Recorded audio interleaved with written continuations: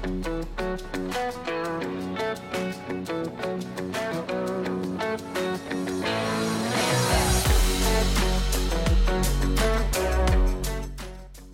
guys, this is the Hard Time Strong Men podcast, cheering up a better class of man.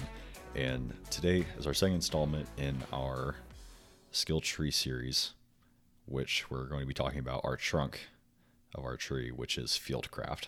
So in our previous episode, we talked about the roots of our tree. So physically strong, mentally tough, and morally straight. This week we're talking about the trunk of our tree, the body of our tree, which is Fieldcraft, because Fieldcraft permeates into everything that we do, everything that we want to teach you guys in some way, in some measure. So when you look up Fieldcraft in the Oxford Dictionary, you get the techniques involved in living, traveling, or making military or scientific observations in the field, especially while remaining undetected.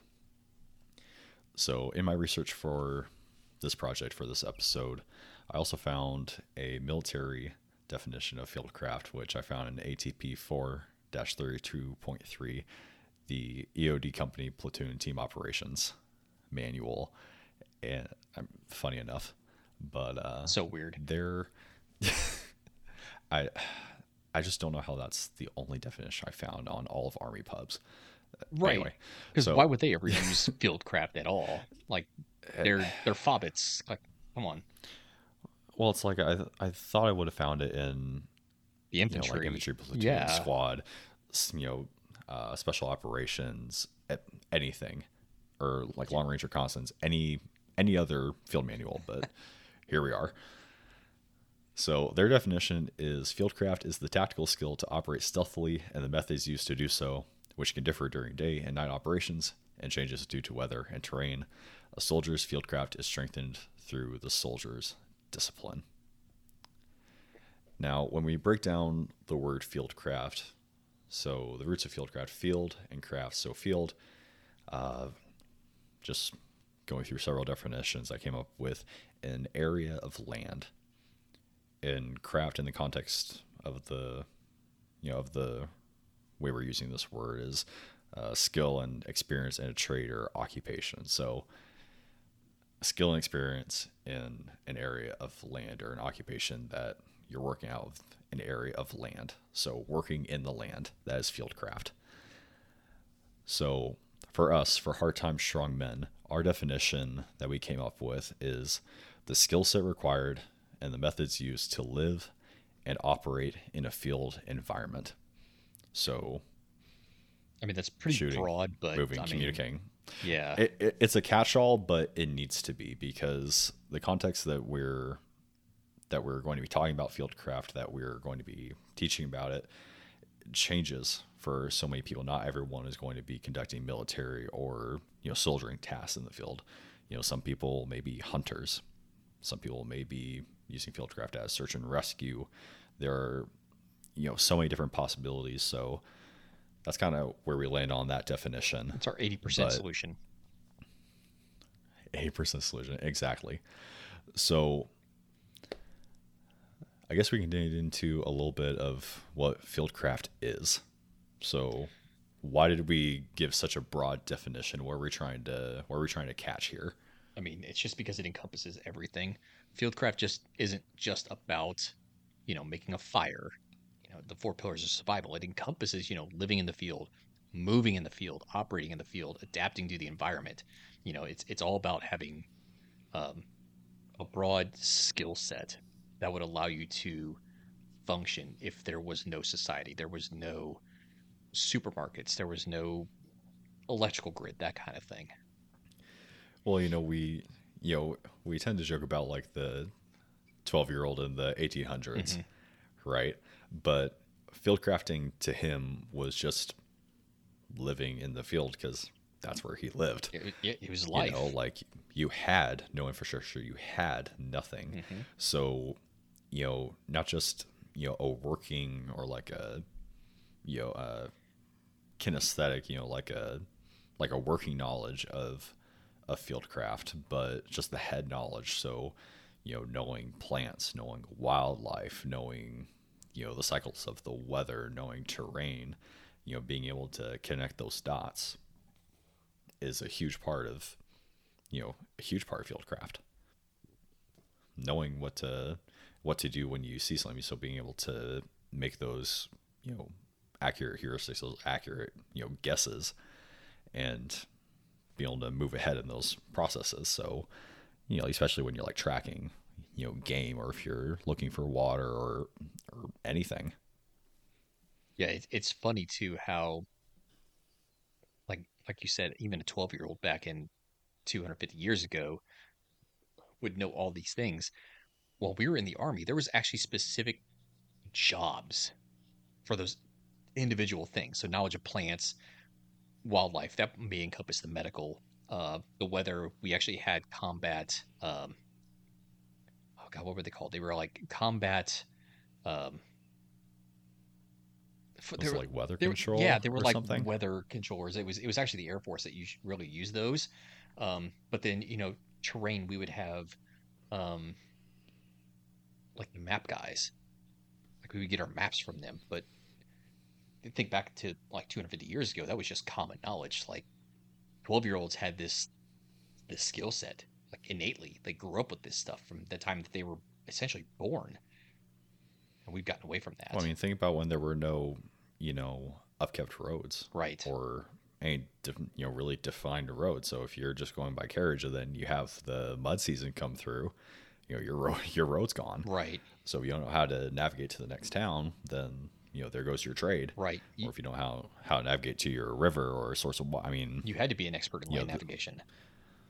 yeah, I mean, this was all just second nature stuff. It was an Hmm. implied task, you know, which a lot of, part of our definition is, a lot of fieldcraft is implied tasks. Right. So, living, operating, moving in a field environment. So you need to have noise discipline. You need to keep light discipline.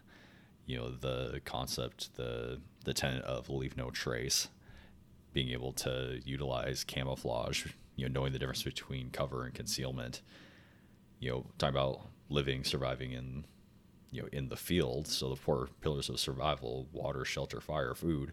You need to have those on lock. Mm. Like you just said, water navigation, if you're by large bodies of water navigation, if you have that capability, right?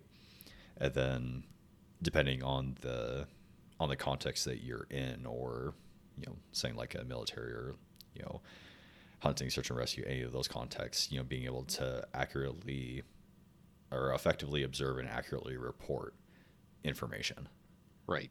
is huge. This week's episode is brought to you by FieldSeats.com. FieldSeats.com is an e-commerce federally licensed firearm dealer. They provide virtual reviews on brand new firearms, optics, and gear, where at the end of the review, they give away the item being reviewed to an attendee. Currently, they've got reviews up ranging from $25 for a brand new Trigicon RMR Type 2 adjustable LED red dot sight to $65 for a new Springfield M1A Precision 308. Each review has limited seating, so your chances of winning the giveaway are that much higher. Check out fieldseats.com to purchase your reviews and enter to win the item being reviewed. Use code STRONGMEN to get 10% off your order. Be sure to also check out their Instagram, Twitter, and YouTube at field_seats for updates on products and other tips and info. Use code STRONGMEN to receive 10% off your entire purchase at fieldseats.com. Terms and conditions apply.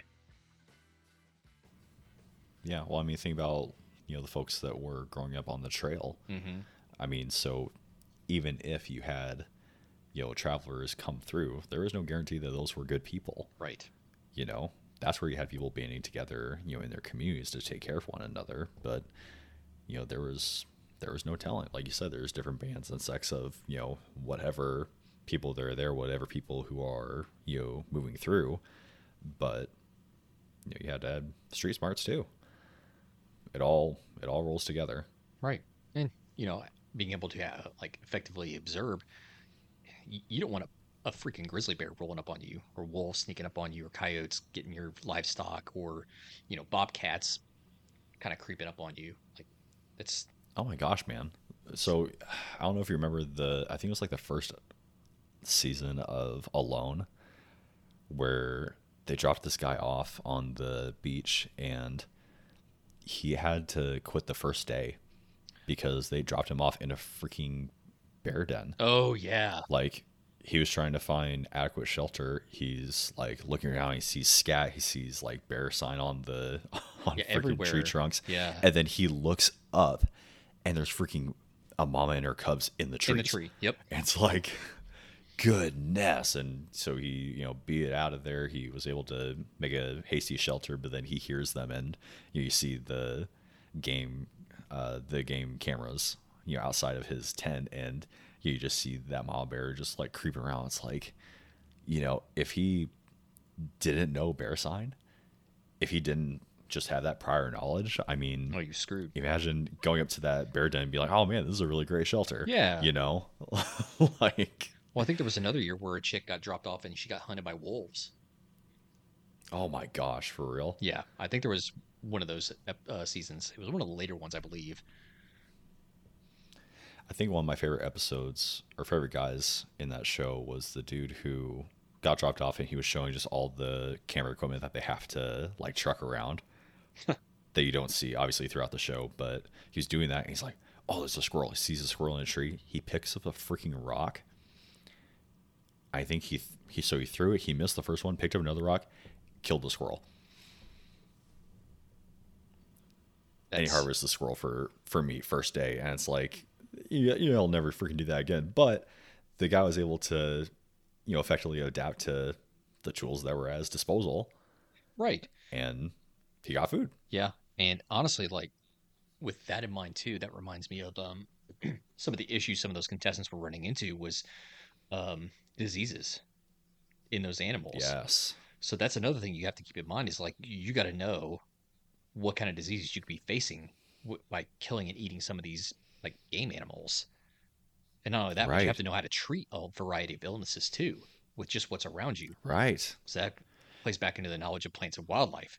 But I mean, the diseases thing is kind of like, it's kind of out there, man, because not a lot of people have that knowledge unless you're in the medical field or you've done a lot of fieldcraft to kind of like, you have that experience where you know what diseases you may encounter and how to counteract that. Right. It takes, yeah. Because it's I mean, more it than takes the just, hours. hey, there could be something in the water. I have to boil this or filter it. It's more like, what kind of diseases are specific to these animals and what kind of problems could they cause me if I ingest Well, them? and what does that look like in the animal? Yes. If it's presenting in the animal in this way, I think it was the last season where they were in Alaska, like season 8.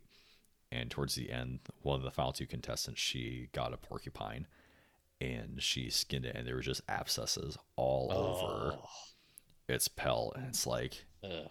and she said, this is obviously diseased, but I don't have anything else. And somehow she didn't get sick.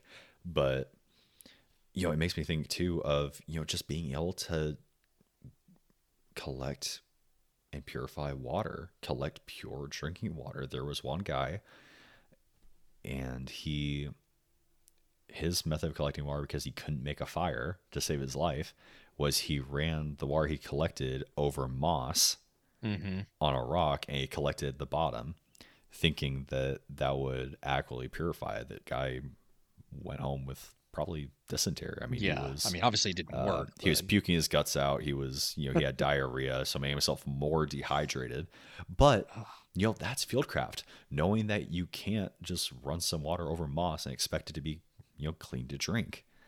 right. So, yeah, being able to live, so food, water, shelter, fire, being able to operate, having your noise and light discipline, using cover and concealment, having good camouflage, not silhouetting yourself on, on a skyline, Yep. being able to observe and report. So anything that your job is, being able to do that in the field, with or without support, with or without infrastructure, that is all fieldcraft. Yeah. And honestly, like it's not just the tactical side. Because like we mentioned this stuff just because, I mean, you're hiding from animals too. Like whether you're hunting them or being hunted by them, you still need to be able to disappear from view of them. Like whatever route you're taking, whether it is hunting or being hunted, like you still need to be able to have noise discipline, light discipline, not leave tracks, have camouflage, be able to survive with 4 pillars of survival, and still be able to like navigate your way around, whether it's on land or on water, and be able to accurately and effectively observe and report on what you're actually seeing. So if you're not alone, others know exactly what's going on too. So this all plays Right. into Fieldcraft as a whole, and it doesn't have just survival, just hunting, or just tactical to do with it.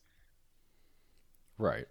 So, some examples of people who were excellent in their fieldcraft. So, the Native Americans, who, in large part were nomadic, being able to live completely off of the land. Right. They were the in whatever area that they moved to. right, and they were the premier fieldcraft experts. I mean, they made their own medicine in the field. They hunted, they lived, they survived. Well, you just said they lived their life, their entire lives were in the field. Right. So huge. The frontiersmen. Yep. The Rhodesian scouts, professional hunters, guides, cowboys, trackers, search and rescue teams. All of these people who primarily work, quote unquote, operate in the field, this is their bread and butter. This is their skill set. Thinking about the wildland firefighters, being able to read and navigate terrain, whether or not you have, good visual, a good visual of that terrain, due to smoke or anything else. Being able to move, up and down mountains, over ravines, through like falling timber, everything, so having the footwork and the physical capacity to do that, that's fieldcraft. It's also crazy too, because those guys could actually read fire. Like they could read and understand what fire was doing and what it was going to do. Like that amazes me. Well, being able to anticipate and to see, most likely and most dangerous courses of action, and being able to react accordingly, or preemptively act, through that thought process. Right. I mean, yeah, crazy skill set, huge. Okay, guys, I know this was a short episode, but this was our introduction, our definition for fieldcraft. So this is the trunk of our tree. This is what everything branches off of. So this was made to be more of a catch-all, but fieldcraft is incredibly important because none of these skills that we're going to be talking about, none of these skill sets that we're going to be digging into matter. You can't use them if you don't have, if your fieldcraft isn't squared away. So with that being said, thank you for joining us. We really appreciate you guys. We hope you got a lot from this, and we're excited to bring more to you in the future. As always, we're the Hard Time Strongmen podcast, training up a better class of man. Stay in the fight.